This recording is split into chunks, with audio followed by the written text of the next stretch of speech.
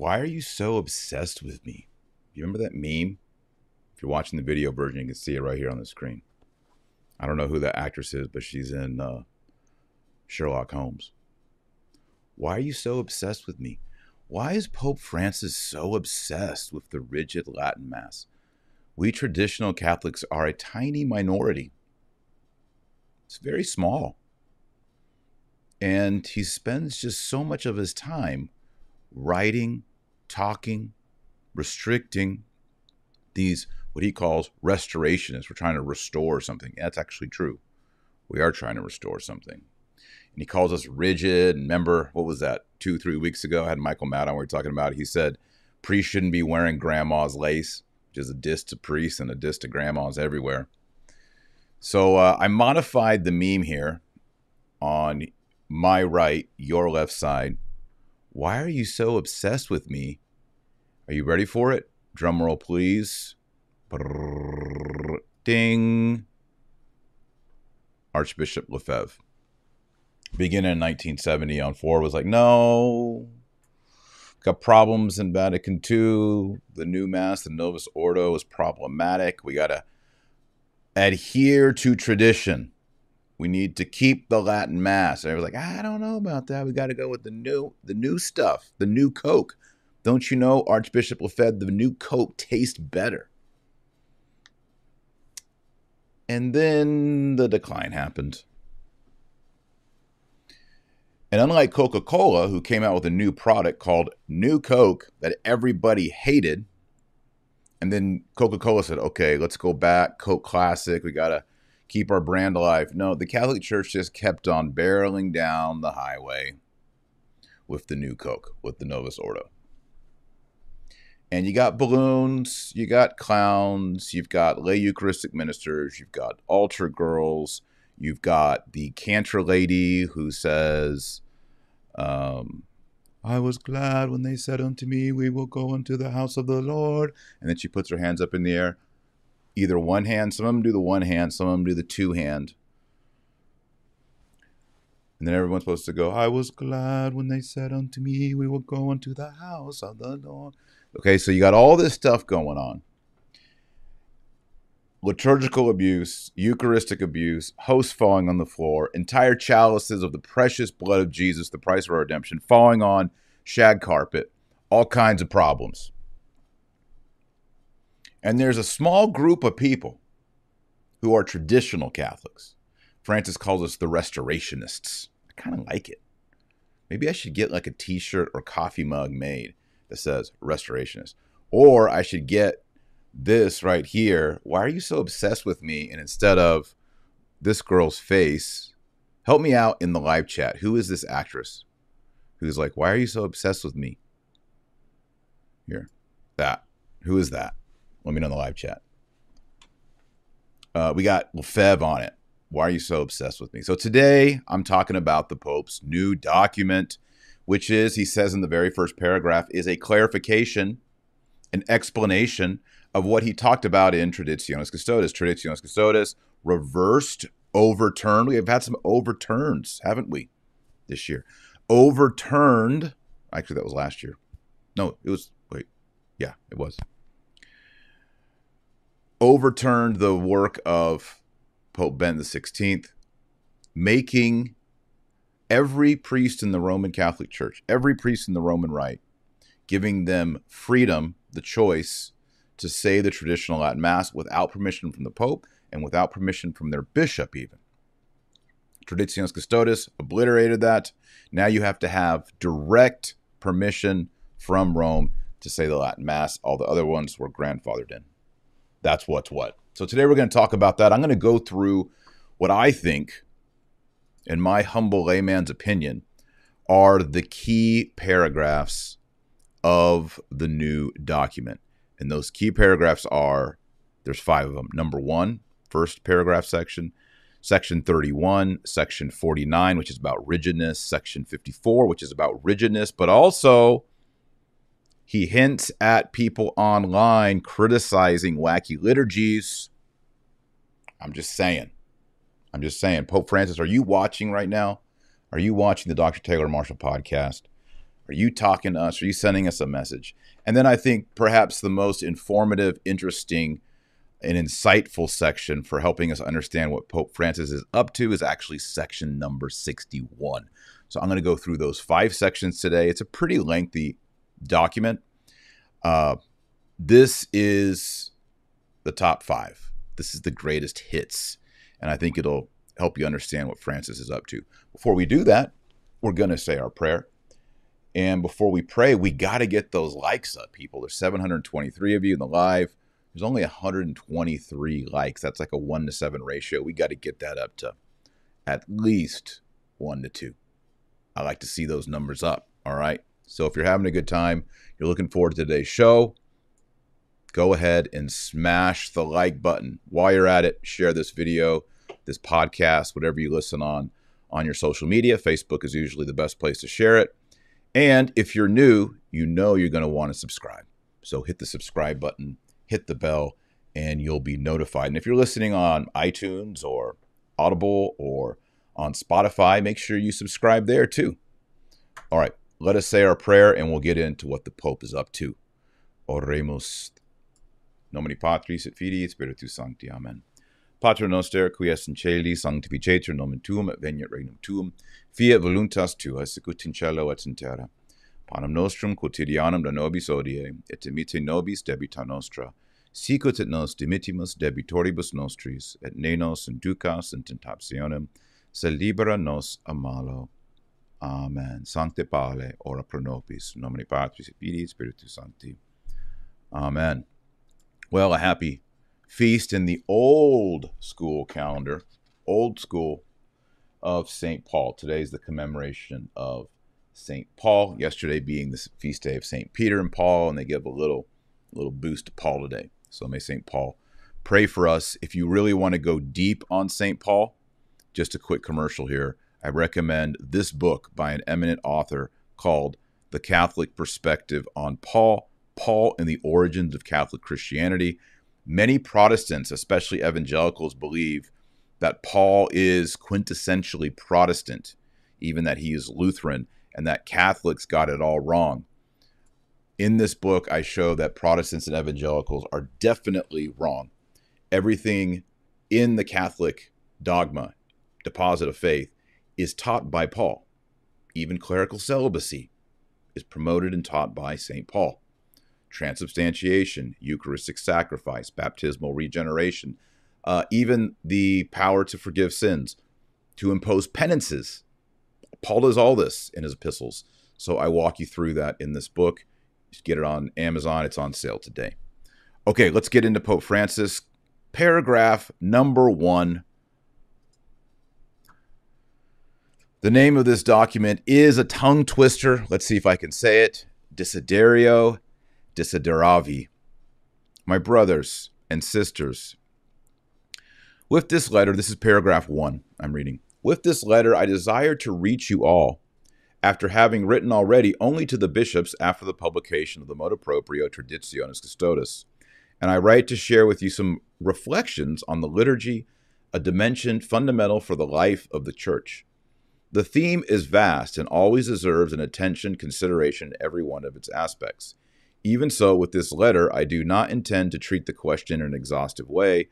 I simply desire to offer some prompts or cues for reflections that can aid in the contemplation of the beauty and truth of Christian celebration. End quote. So he's basically saying, look, I dropped this nuclear bomb on the Church called Traditionis Custodes. The audience was intended for bishops to go ahead and restrict the traditional Latin Mass. Also to restrict ad orientem, where the priest is facing toward the tabernacle, towards the crucifix, and his back is towards the people. These are all things that are getting shut down. All right? So now he's like, and by the way, Traditionis Custodes was badly received. Of course, traditional Catholics like myself are like, well, this is no good. Not a fan whatsoever. But even your Reverend Novus Ordo, your conservative, your neocon, your George Weigel, your Steubenville crowd, they didn't like it so much either. It looked tyrannical. It looked anti-Benedict XVI. It looked anti-traditional. and people looked askance at it and didn't like it. So my suspicion here, again, I can't read into the soul or mind of anyone, but my suspicion here is Francis is saying, and his team are saying, okay, now look, we need to go and do something that's more pastoral, because Traditionis Custodes was basically a motu proprio executive order, crash, punch, restrict, withdraw, all these things happening. That looked pretty tyrannical. Let's come back and look pastoral. And honestly, when you read through this document, it has the pastoral emphasis to it, right? It's, again, and you can see this in the opening chapter. He says, look, I'm not trying to be exhaustive here. I'm not trying to be dogmatic. He's just saying, quote, I simply desire to offer some prompts or cues for reflections. So this is a dialogue document. Okay? Now, the next section that we're going to look at is section 31.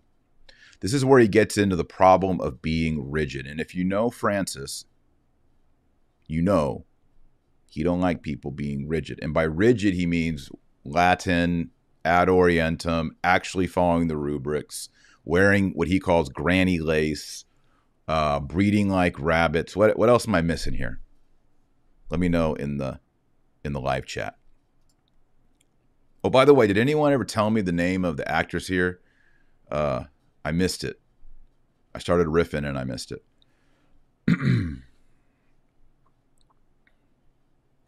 I don't see it. Oh, well, it's not important. Okay, here's section 31.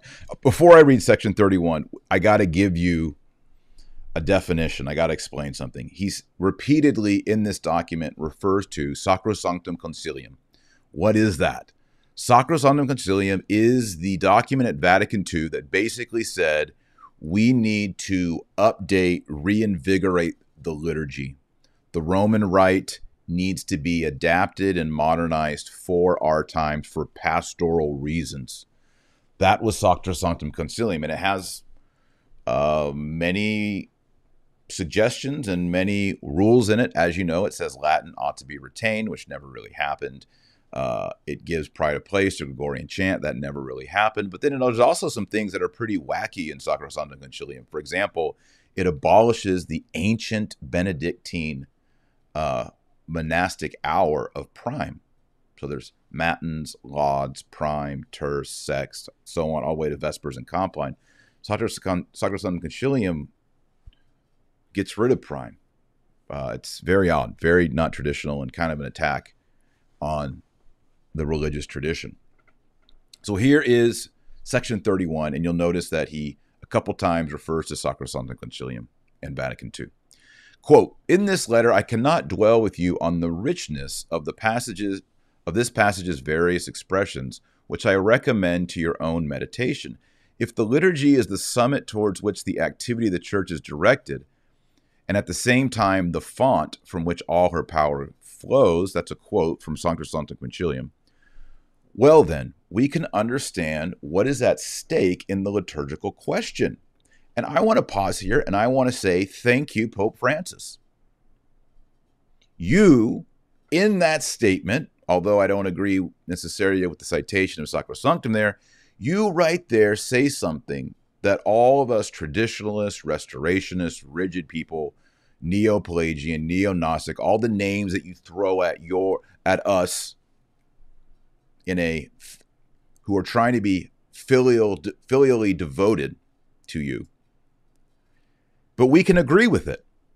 We can agree with you because this is what is, quote, what is at stake in the liturgical question. Francis is granting there is this question. Now, he is 100% opposed to the retention and the promotion of the traditional Latin Mass. And I'm 100% in favor of the promotion and retention of the traditional Latin Mass. Let's see what Francis says next. It would be trivial to read the tensions, unfortunately, present around the celebration as a simple divergence between different tastes concerning a particular ritual form. Again, I'm going to pause here and say exactly.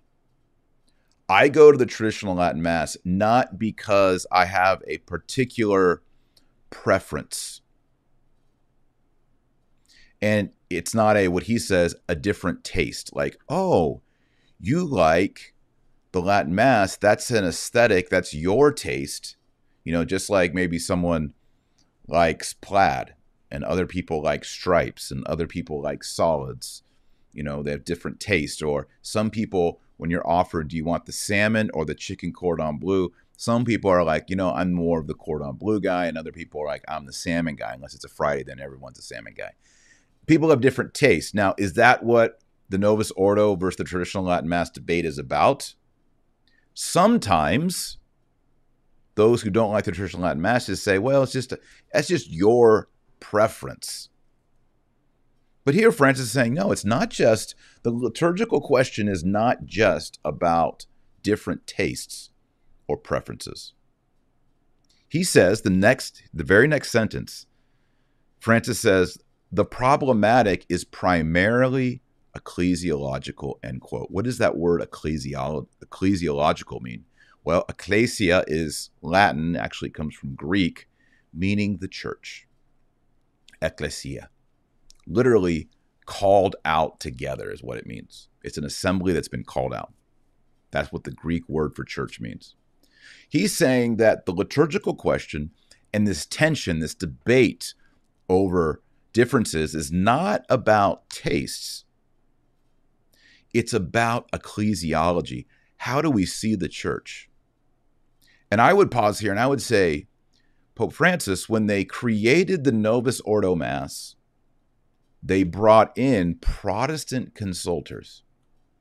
And so I would agree, if you're changing the Mass, you're changing the words and you're changing the rubrics and you're bringing Protestants in to consult, and you're trying to make it more ecumenical and more open, yes, Francis, it is ecclesiological. Because by inviting Protestants, what you understand by the church, the one holy Catholic and Apostolic Church, it's been changed. It's been twisted. The reason I wanted to focus on paragraph 31 is when I'm reading this, I'm surprised that Francis is being this insightful and he's putting it out into the public.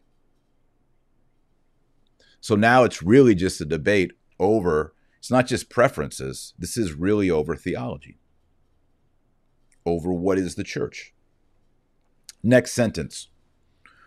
Pope Francis says, I do not see how it is possible to say that one recognizes the validity of the council, though it amazes me that a Catholic might presume not to do so, and at the same time not accept the liturgical reform born out of Sacrosanctum Concilium, a document that expresses the reality of the liturgy intimately joined to the vision of church so admirably described in Lumen Gentium, end quote. And here is where we get into the debate of the connection between the Novus Ordo and the new rituals for the other 6 sacraments, and the relationship and the validity of Vatican II. You don't have to be a genius to know that when it comes to debates on tradition and the Latin Mass, it always includes a discussion on Vatican II. Last night was the feast of St. Peter and Paul. I had 4 friends over, and we had a great time. It was a feast day, St. Peter and Paul. We ate steak.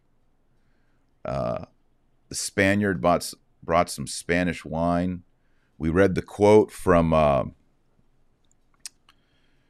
Pier Giorgio Frassati. Did I say that right? He says, let me read this to you. My friend Greg sent this to me. He says, today you have to give me 2 cigars, one for St. Peter and one for St. Paul. It's a double feast today. So we had a good time. But of course, we talked a lot about Latin Mass. All of these men attend the traditional Latin Mass. And all of us there, either Fraternity of St. Peter or Society of St. Pius X. And of course, our conversations circle and descend and discuss the Second Vatican Council. It's true. These things go together. There is an odd version of the person who attends the traditional Latin Mass who is rah, rah, rah, pro Vatican II. Vatican II was awesome. Thank God for Vatican II. But I don't like the Novus Ordo. I like to go to the traditional Latin Mass. Those people do exist, but that's a pretty small minority in my experience. I would say definitely under 5% of people going to the Latin Mass Sunday by Sunday would actually say something like, I love Vatican II. Thank God it's so on point. I wear the Vatican II t-shirt and trucker cap during the week, but I like Latin Mass. It's rare. He says that he's amazed. He says, I don't see how it's possible, quote, I don't see how it's possible to say that one recognizes the validity of the council, though it amazes me that a Catholic might presume not to do so, and at the same time not accept the liturgical reform. Well, Francis, let's think about this. The Novus Ordo and the revision of the Breviary and the revision of the other 6 sacraments, that wasn't done at Vatican II. All right, Vatican II ended in 1965. The Novus Ordo Mass was promulgated in 1969 and went into effect in 1970. You have a 4-year gap there. It's true, Paul VI, who ended the council, is the same pope who promulgated the Novus Ordo. So there is all this organic connection. But if you read Sacrosanctum Concilium and you randomly attend 10 Novus Ordo Masses, so you get kind of a good varied data set, you're going to realize that that data set does not conform to Sacrosanctum Concilium. And by the way, I'm not even arguing that it should. I'm saying we should go back to the traditional Roman Rite before 1955. That's my personal dad on a webcam position. So there's some slippage between Sacrosanctum Concilium, but there is a connection. The introduction of vernacular and the revision of rites is definitely presumed by Sacrosanctum Concilium at Vatican II. He also says, and here's where it's a little bit, this is where what Lefebvre says and what the Society of St. Pius X says comes into play here. He says that just as Sacrosanctum Concilium has an ecclesiological relationship to the liturgy, that ecclesiological relationship is based on the description of the church in Lumen Gentium, where the Catholic Church subsists in the church. A major shift in the understanding of the Catholic Church happened in Lumen Gentium and Vatican II. So Francis is making a bold statement here. He's saying just as Lumen Gentium broadens what we know as the Catholic Church, and then that broadening, that latitude that's taken by Lumen Gentium, Sacrosanctum Concilium and the Novus Ordo sort of fulfill that. So they go together. Then he says, for this reason, as I have already expressed in my letter to all the bishops, I have felt it my duty to affirm, quote, the liturgical books promulgated by St. Pius VI and St. John Paul II in conformity with the decrees of Vatican Council II are the unique expression of the lex orandi of the Roman Rite. That's a quote from Traditionis Custodes. By the way, this is why Francis canonized Paul VI and why he canonized John Paul II. Francis wants to canonize the council, and he wants to canonize the Novus Ordo, and he wants to canonize Lumen Gentium. He wants to canonize Dignitatis Humanae and Sacrosanctum Concilium. My question as a traditionalist is, he says the liturgical books promulgated by St. Paul VI and John Paul II in conformity with the decrees of Vatican II are the unique expression of the Roman Rite. Why not the books that were essentially unchanged century after century by all the popes before Vatican II? Why don't they get to play in this game? Why is there a complete reset in 1969, 1970? And every pope before that and their liturgical books are swept away, gone, restricted. You can actually be punished in the Catholic Church by using them and observing them. How is this possible? I mean, imagine going to our Eastern friends, Eastern Catholics, and saying, hey, you know what? We did a remix on the Divine Liturgy of St. John Chrysostom. You're going to love it. And from now on, you can never use that one that you've been using for 1,500 years. And they're like, well, no. That's our liturgy. Like, yeah, I know that was your liturgy, but we did a remix on the Divine Liturgy, and you have to use that now. That is now because I, as the Pope, am making a fiat statement. Let it be written, so let it be done. You can't use the liturgy you've always used. Now there's a new unique expression of the Eastern Rite churches, and it's this liturgy that I'm handing you right now. And if you use the old one, you're going to get suspended and maybe deposed. Have a nice day. Welcome to my new Catholic Church. That is what is happening in the Roman Church, in the Roman Rite. The Roman Rite is as old or older than many of the Eastern rites. People are going to want to debate me on that. But we find core quotations straight out of what we say in the Latin Mass already in Pope Damasus, who's in the late 300s. St. Ambrose of Milan, same time period. It's there. It's happening. Then Francis says, the non-acceptance of the liturgical reform, as also a superficial understanding of it, distracts us from the obligation of finding responses to the questions that I come back to repeating. How can we grow in our capacity to live in full the liturgical action? How do we continue to let ourselves be amazed at what happens in the celebration under our very eyes? We are in need of a serious and dynamic liturgical formation, end quote. Honestly, I want to gag when I read this. And the funny thing is, Francis says, how do we continue to let ourselves be amazed at what happens at the celebration under our very eyes? Oh yeah, we're amazed, Francis. We're amazed by the balloons. We're amazed by the priest who's holding up his guitar and giving everyone benediction with his guitar. We're amazed by the drum set. We're amazed by the Eucharistic ministers in the short skirt and the high heels. I could go on and on. We're amazed by the priest doing the little boogie dance in front of the altar. We're amazed when priests change the words of sacred scripture. Like instead of saying son of man, they go gender neutral and say son of human. We're amazed when priests actually change the words of the Eucharistic canon and never get punished. You say a Latin Mass and someone finds out about it, boom, you're called into the bishop's office. I heard about it last night. You make up your own Eucharistic prayer and remix all that kind of stuff, nobody cares.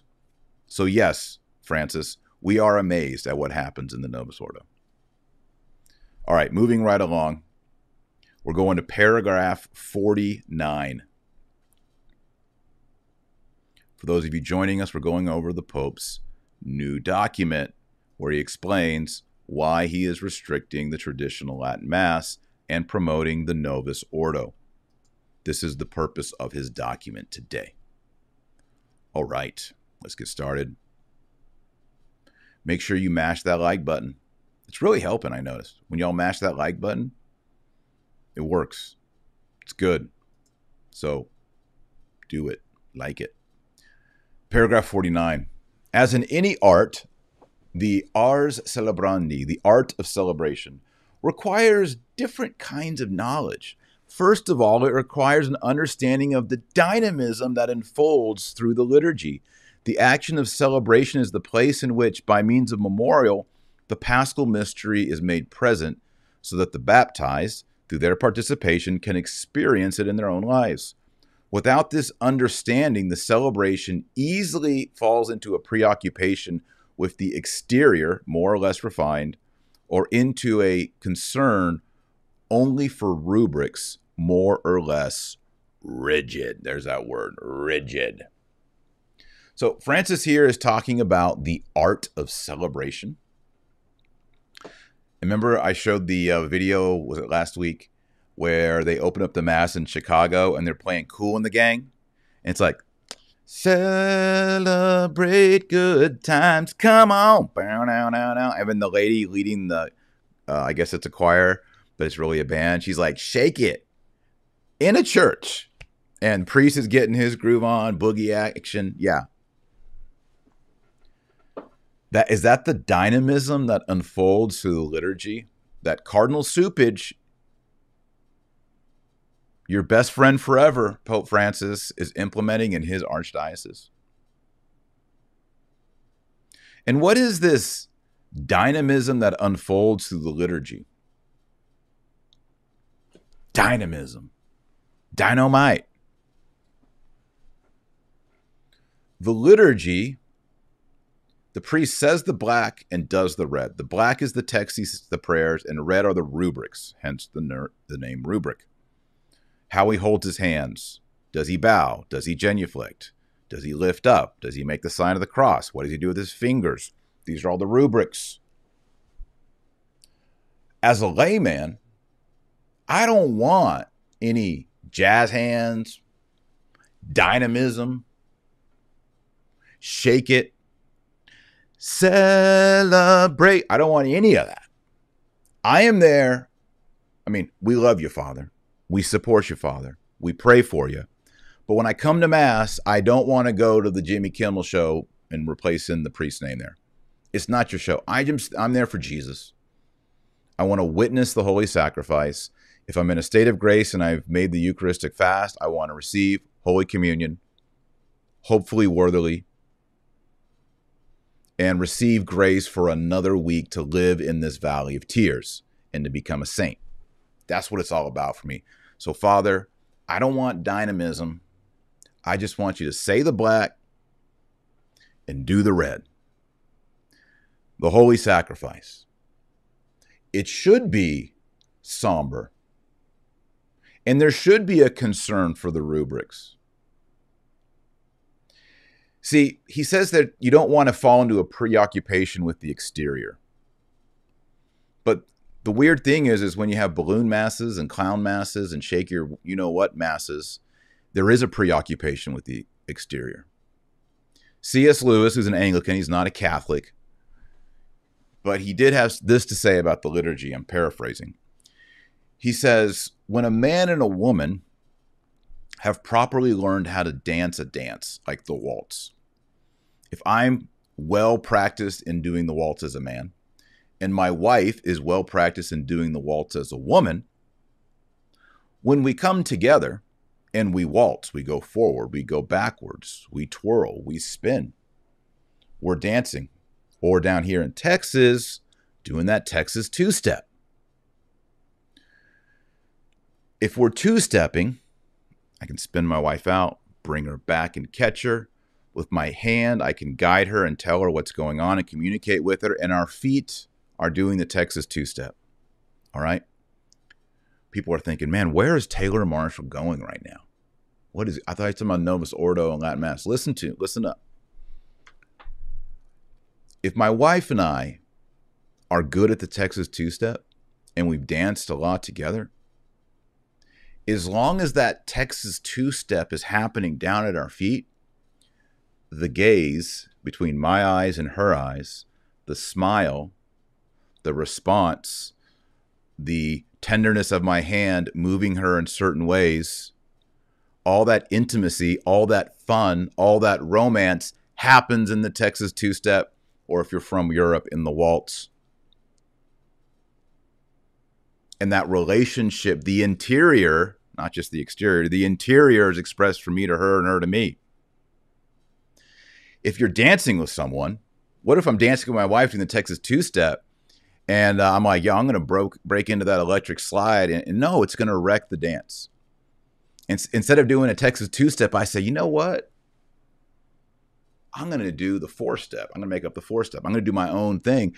Now, suddenly, I'm stepping on her feet. She's looking down. She's frustrated. She's looking around. Other people are like, what is that person doing? They don't know how to dance.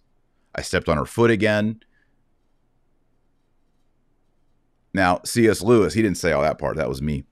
But C.S. Lewis says, as long as you keep your feet in the way that they're supposed to go, the waltz, you're following the rubrics, the gaze of the man and the woman, the romance and the fun, the intimacy happens on the dance floor.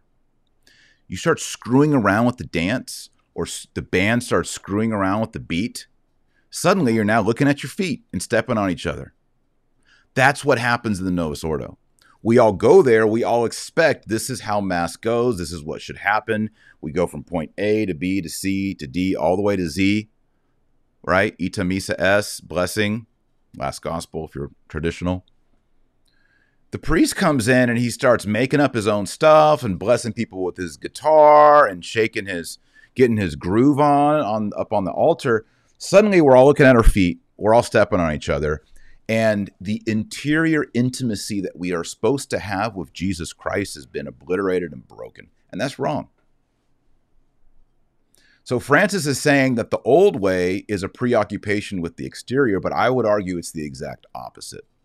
When you have priests clowning around, it's making everyone hyper-focused on the exterior, and we're losing the interior connection with Jesus. Do you agree? Smash the like button.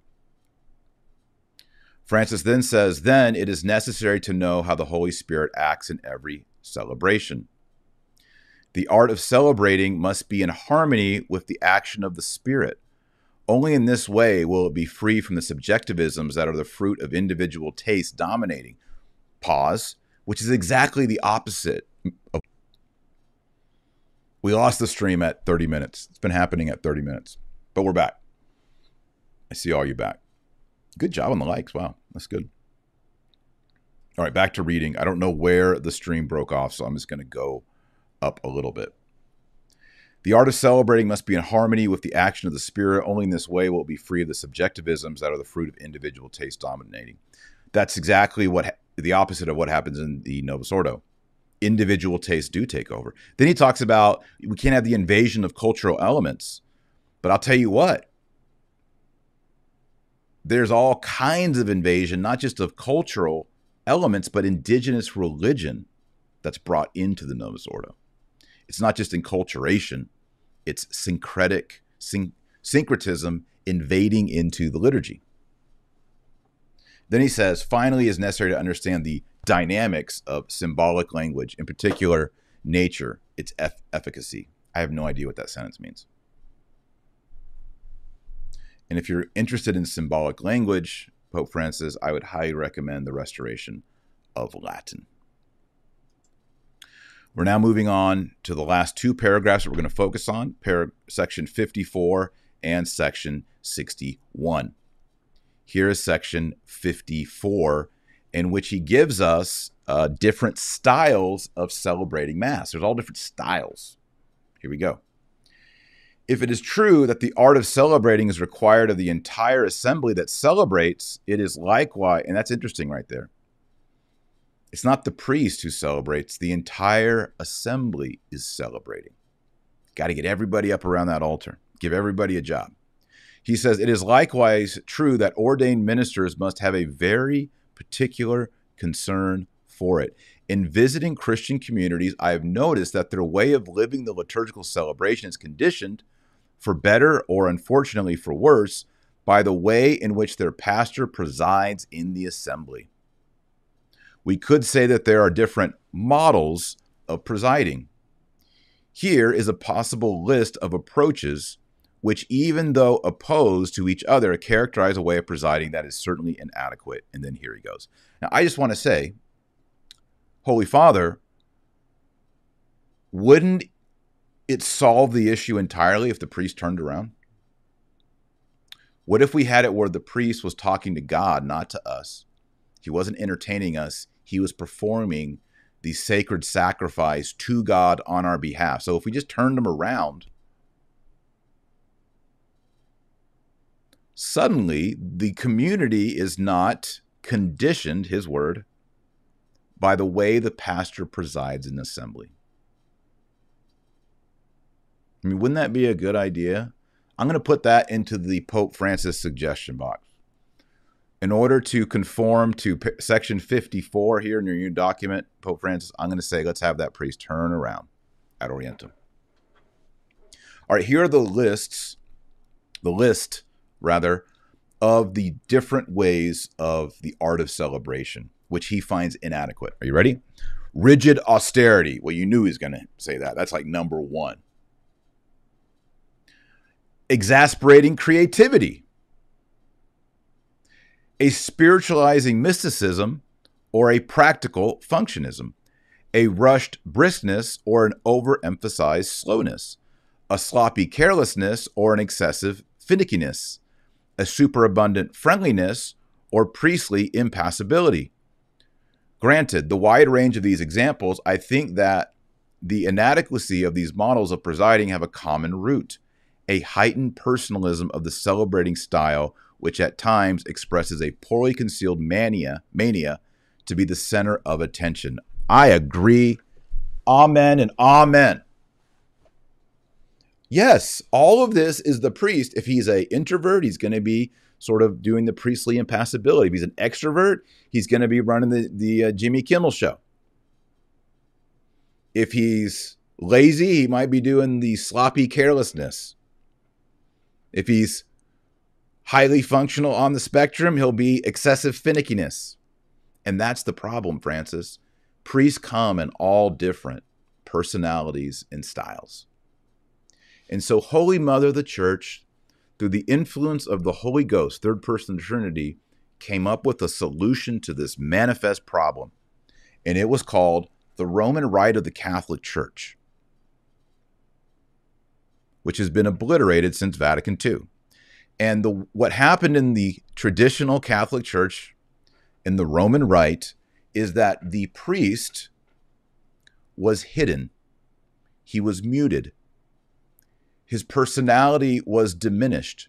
So what the church said in her wisdom, guided by the Holy Ghost, the church said, all priests are going to wear the same clothes. Black cassock, white collar. Done. When priests go to say Mass, we don't want them to be wearing like a business suit or a striped business suit or a double-breasted, single-breast. No. Everyone's going to wear the same exact vestments. You mean the priest doesn't get to... No, everyone wears the same exact set of vestments. Stole, chasuble, right? Cincture, maniple, etc. Well, what about I want to choose my own colors? Nope. Roman Rite said we actually have already chosen all the colors for you, and every day of the 365 days, we've already put a little letter on your calendar, and you don't get to pick your color. Well, what if I want to speak in a certain dialect? Nope, can't have that either. We actually already chose everyone's going to do Latin. Oh, okay.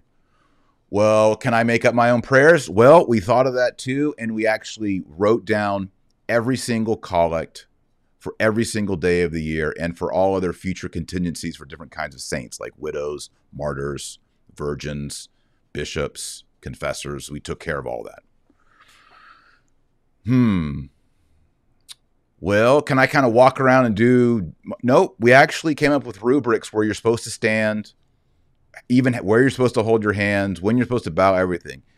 Wow, so you're telling me that the Roman Rite up until the 1960s had thought of all of this as a way to mute, disguise, and mitigate the personalities of priests? Yes, and that was even why the priest was turned around, because he's talking to God, he's not talking to us. So Francis is granting a major problem in the Novus Ordo, but he's failing to see that this problem was created by the very liturgy he's promoting.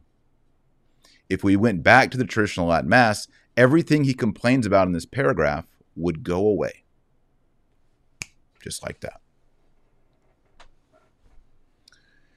He then says, to close off this paragraph, often this becomes more evident when our celebrations are transmitted over the air or online. Something not always opportune and that needs further reflection. Be sure you understand me. These are not the most widespread behaviors, but still, not infrequently, assemblies suffer from thus being abused. End quote. I'm excited about this because it means in Rome, in the Vatican, they know that we lay people are watching these whacked out liturgies. The Kool and the Gang liturgy. Celebrate good times. The clown masses, the balloon masses,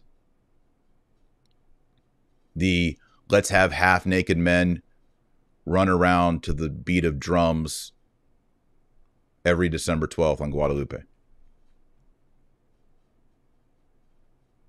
And I love Our Lady Guadalupe. She's enshrined in my living room downstairs.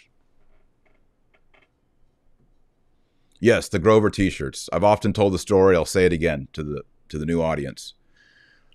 Finally, see, I was an Episcopal priest. I became a Catholic. When I became a Catholic, I knew that the Latin Mass was out there, but I didn't have much experience with it. As an Episcopal priest, we actually had Mass with priest, deacon, subdeacon. We had Dalmatic, we had Tunicle, we had altar rails. So when I became a Catholic in the Novus Ordo, which was in 2006, I was like, man, these people believe in transubstantiation, but they act like Protestants. What's up with this? So it took me about 4 years to discover the traditional Latin Mass and start going to the Latin Mass and then join a Latin Mass parish, which is the Fraternity of St. Peter for me. That was in 2010, 12 years ago for me. So I went through the journey, but one of the trigger points, the flash point for me to say, forget the Novus Ordo, I'm going to Latin Mass, this is it, I'm done. I was at the University of Dallas. That's where I got my PhD. It's a Catholic university. It has a church in the round. It's not attractive. That's no big secret. No offense to all the alumni and brothers and sisters from University of Dallas, but we can all admit, can't we, that the chapel, not attractive. They should make that into a playhouse or a music hall and build something more beautiful. My humble recommendation. Anyway, I was in there at the Novus Ordo. I had walked out before because a Dominican priest was reading the gospel once and he made the entire lesson gender inclusive, including calling Jesus instead of Son of Man, Son of Human. And then instead of saying through him, with him, in him, in the unity of the Holy Spirit, he said through Christ, with Christ, in Christ. So everywhere there was a him in the liturgy, and by him I mean H-I-M or a he, H-E, he changed it gender inclusive. That's what the old Dominican priest was doing. I walked out of that Mass. It was the first Mass I ever walked out of. This is young Taylor Marshall. I mean, I was a dad, probably had 4 or 5 kids, but I wasn't gray or anything. Later on, maybe a year or so later, I was going to Mass and they had lay Eucharistic ministers. And I always did. I was always a line hopper, lane switcher. Lane switcher.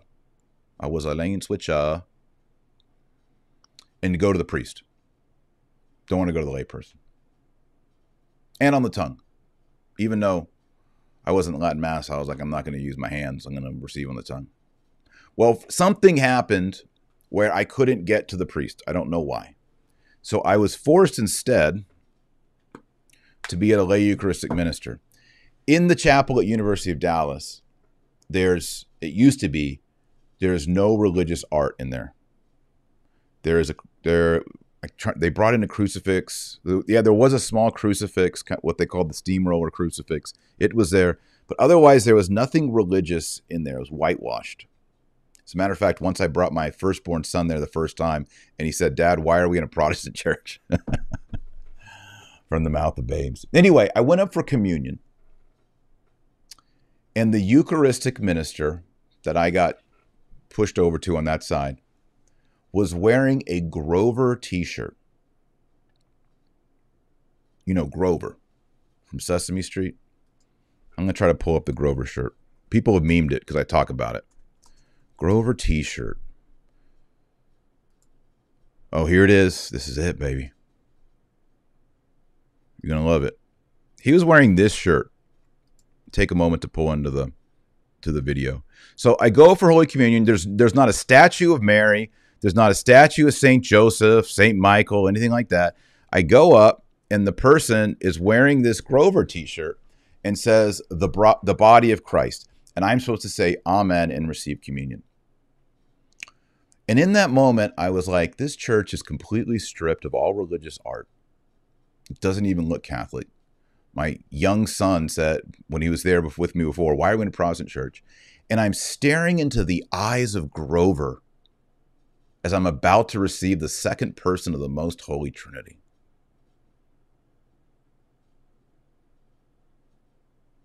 I'm about to receive God, the Holy of Holies, the thrice holy, the God of Israel, Lord Sabaoth, fully God, fully man, consubstantial with the Father. And I'm staring into the eyes of a Grover, body of Christ. And I'm looking at Grover and I'm like, this is it. I'm done. I'm done. Like the ridiculousness of the whole thing and all the years of frustration and the liturgical abuse, and even just not even get to receive communion from a priest, but receiving communion from a college student who meant well, maybe they're in good faith, I don't know. Staring into the eyes of Grover. And that, my friends, is when I became a traditional Catholic. People are saying, poor Elmo. No, it wasn't Elmo. It was Grover. It was this exact t-shirt. This t-shirt is irrevocably and indelibly branded into my soul. Thank God the Catholic Church has cassocks, surplices, and vestments. There's a reason for that. Otherwise, we would be receiving communion looking into the eyes of Elmo and Big Bird and whatever else, AC/DC, or whatever t-shirt somebody wants to wear. So that is the story of how Taylor Marshall became a trad.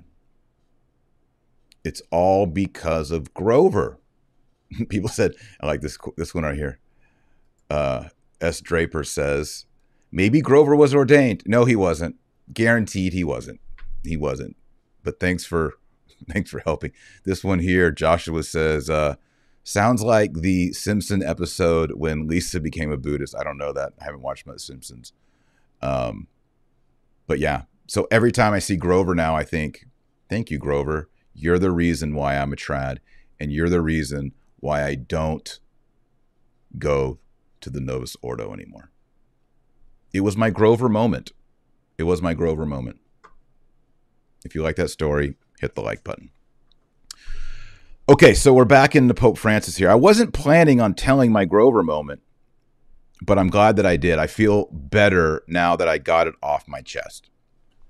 And now those that are new in the audience, you now know my backstory. You know, if they ever made a prequel to my life or a backstory, that would definitely have to be in the movie, the Grover scene. It'd be powerful. It'd be very powerful. But as I was saying here, Francis is aware that people like myself and others are critical of celebrations being transmitted over the air or online.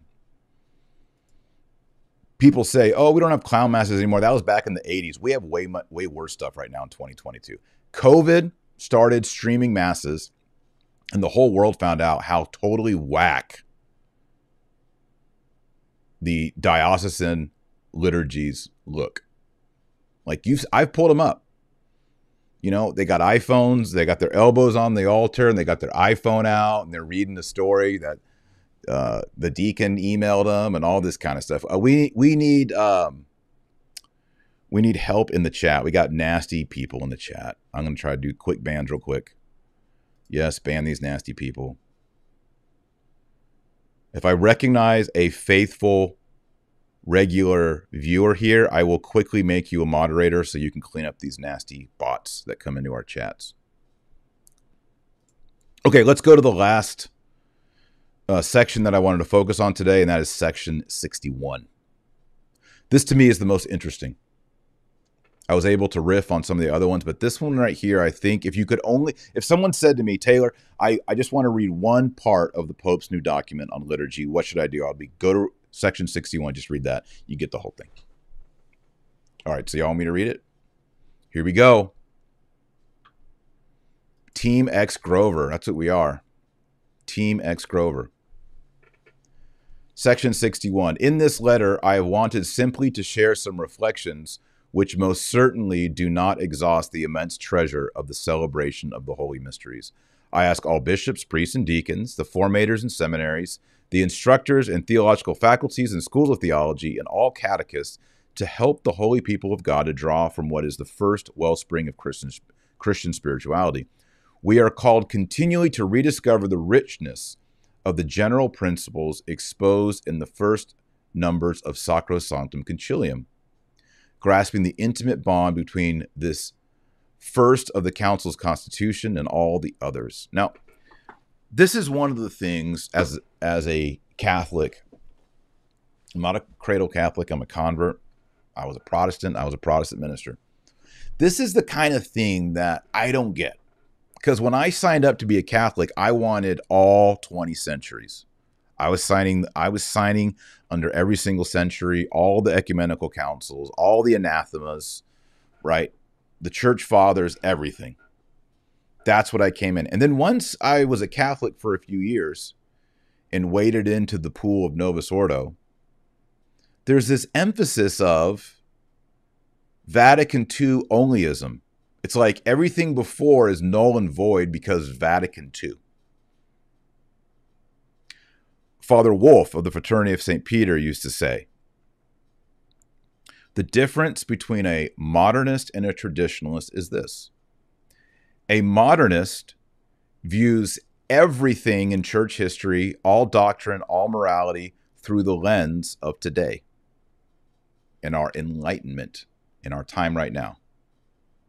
The traditionalist interprets today, the events today, in light of all the tradition and doctrine that came before.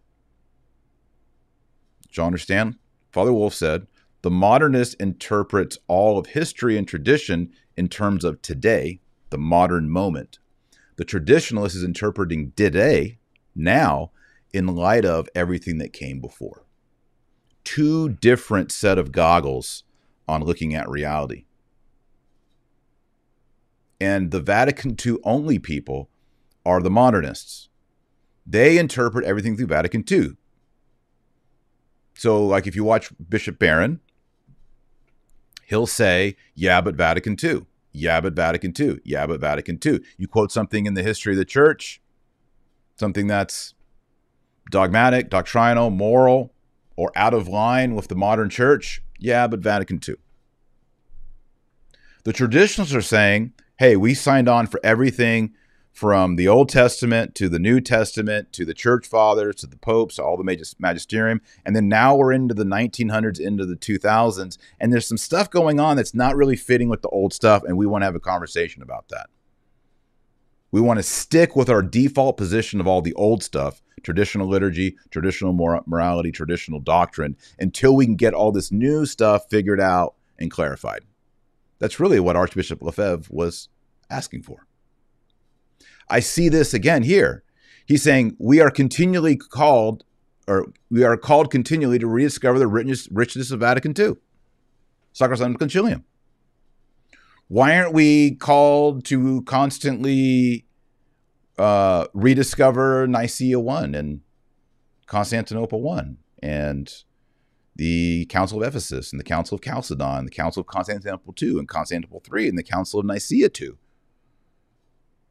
Constantinople IV, Council of Trent? Why does this one have special powers? Francis says, for this reason, we cannot go back to that ritual form which the fathers, cum petro et sub petro, felt the need to reform. This is the authoritative statement here on France. For this reason, because we're always going back to Vatican II, we cannot go back to the ritual before Vatican II. That's the definitive position. My light fell, I'm fixing it. Do you get it? This is why I think Section 61 is really Francis laying it all out for us. Because our spirituality has to constantly rediscover Vatican II. Therefore, he says, quote, we cannot go back to that ritual. The old ritual. The Latin Mass. The old sacramental rituals. The old breviary. For him, it's obliterated. Vatican II obliterated the old ritual.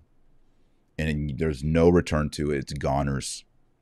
This is the Pope Francis that we know. He says that the church fathers felt the need to reform, approving, under the guidance of the Holy Spirit and following their conscience as pastors, the principles from which were born in the reform. And here's what really bothers me about that. Why is the liturgy reformed according to the conscience of pastors and not according to tradition? Not according to what has been received by the church. Suddenly, the conscience of pastors in the 20th century gets to veto the organic development of 1900 plus years? How does that make sense? The conscience of pastors. Those are it says the principles from which was born the reform. The conscience, not scripture, not tradition, not magisterium, not previous popes, but the conscience. Because the Vatican II religion is salvation by conscience. You just follow your conscience. Well, I want to abort babies and be on the pill my whole life. Your Vatican II Jesuit says, well, if that's your conscience, that's how you get to heaven. If you say, I want to get divorced and remarried 5 times, and he's like, well, are you okay in your conscience with that? Yes, you're going to heaven then. The Vatican II religion is salvation by your conscience. And there's no talk of forming conscience. Look what happened yesterday. Nancy Pelosi, after the overturn of Roe v. Wade, got up on TV and talked about how wicked and evil the whole thing was. And we got to go back to aborting babies and giving people the right to abort babies. And then she jet sets over to the Vatican, meets with Pope Francis, takes photos, goes to Mass, receives communion, and makes a public statement about it.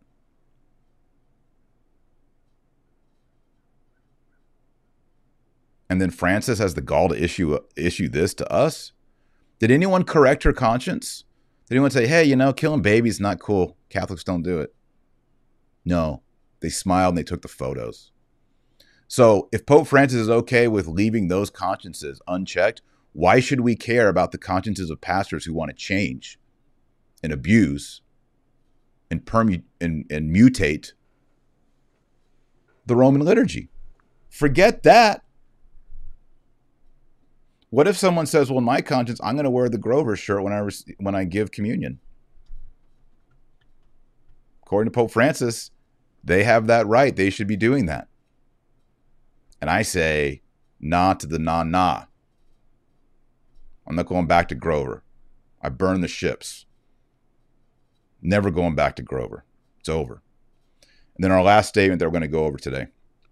The Holy Pontiffs, Saint Paul VI and Saint John Paul II, approving the reformed liturgical books in Ex Decreto Sacrosancti Ecumenici Concilii Vaticani II, have guaranteed the fidelity of the reform of the council. So here, this is why he canonized Paul VI and John Paul II. Had nothing to do with Poland or communism or anything like that. It had to do, he needs to canonize the liturgical books. How do you canonize the liturgical books? You say, well, the 2 popes who approved them, they're both saints. Ergo, we can't get rid of these books. And I say, let's look at it on the merits of truth. I don't care who promulgated the books. John Paul II kissed a book called the Quran. I don't want the Quran read in my Mass. People make mistakes. If you can make a mistake and kiss a Quran, you can make a mistake on the liturgy. That's just that. For this reason, Francis says, I wrote Traditionis Custodes, so that the church may lift up in the variety of so many languages one and the same prayer capable of expressing her unity. End quote. So there's the endorsement of vernacular to the detriment of Latin. And I'm going to stop there. You can read the whole thing at vatican.va under Francesco. And there is the German, the English, the Spanish, the French, and the Italian translation. You can read the whole thing. Those were my top 5 sections in the document Desidero. And knock yourself out if you want to read more. Oh, yeah, here's the picture of Nancy Pelosi just chilling with Francis. And there she is at Mass. They got those photos. This way, when people say, aren't you Catholic? How are you supporting a return to Roe v. Wade? I thought you were Catholic. I thought you were Catholic. Doesn't the Catholic Church teach? She goes, well, I was just chilling with the Pope. Look at this picture of me hanging out. I just went to Mass with the Pope. Pope got my back. I can kill babies, have tax money, kill babies, and I can still hang with the Pope. Kick it. That's the plan. It's a publicity stunt. All right, I'm going to sign off here. Before I do, I'm going to urge you and beg you to pray the rosary every day. I'm going to put Our Lady over Grover. Pray the rosary every day. If you don't pray the rosary, you're not on the team. Pray the rosary every single day. You'll be blessed. The rosary is Bible on beads. You need it. Your spouse needs it. Your kids need it. Pray the rosary every day. Read the Bible every day. Be a saint. Be kind. Find a traditional Latin Mass. If you're at a traditional Latin Mass this week, text 5 people and invite them to come to your traditional Latin Mass. Let's grow it. Let's introduce people. It's all about introducing people to Jesus. It's all about learning the dance, whether it's the waltz or the two-step. We can get our feet right, so then we can gaze into the eyes of Jesus Christ, the bridegroom of the church, and become saints and be saved and go to heaven. That's the goal. Thanks for watching. Mash the like button. Y'all did great today on those likes. That's good. We got 18 Jesuits that gave the thumbs down, but we got a good number of you that hit the like up. That's good. And make sure you're subscribed. One thing I'm going to do, a lot of people all the time say, I am subscribed. I did hit the notification, but I don't always get notified. So I'm going to set up an email list. It's totally voluntary. Maybe I'll launch it next week. And you can sign up there as well. And I'll send you like a weekly email. And that way, if you don't get notified via YouTube, you'll still realize there's new content and see it in your email box. Just a workaround that we're going to set up. All right, we're going to pray the Hail Mary now. Ave Maria. Nomini Patris et Filii et Spiritus Sancti. Amen. Ave Maria, gratia plena Dominus tecum. Benedicta tu in mulieribus et benedictus fructus ventris tui, Iesus. Sancta Maria, Mater Dei, ora pro nobis peccatoribus, nunc et hora mortis nostrae. Amen. Nomini Patris et Filii et Spiritus Sancti. Amen. All right, thanks for watching, everyone. Thanks to all the Patreon patrons who support this channel. You can become a generous patron at patreon.com/Dr. Taylor Marshall and support the work we're doing here. And until next time, remember, our Lord Jesus Christ is, you're the light of the world and the salt of the earth. So go out there and be salty. God bless and Godspeed.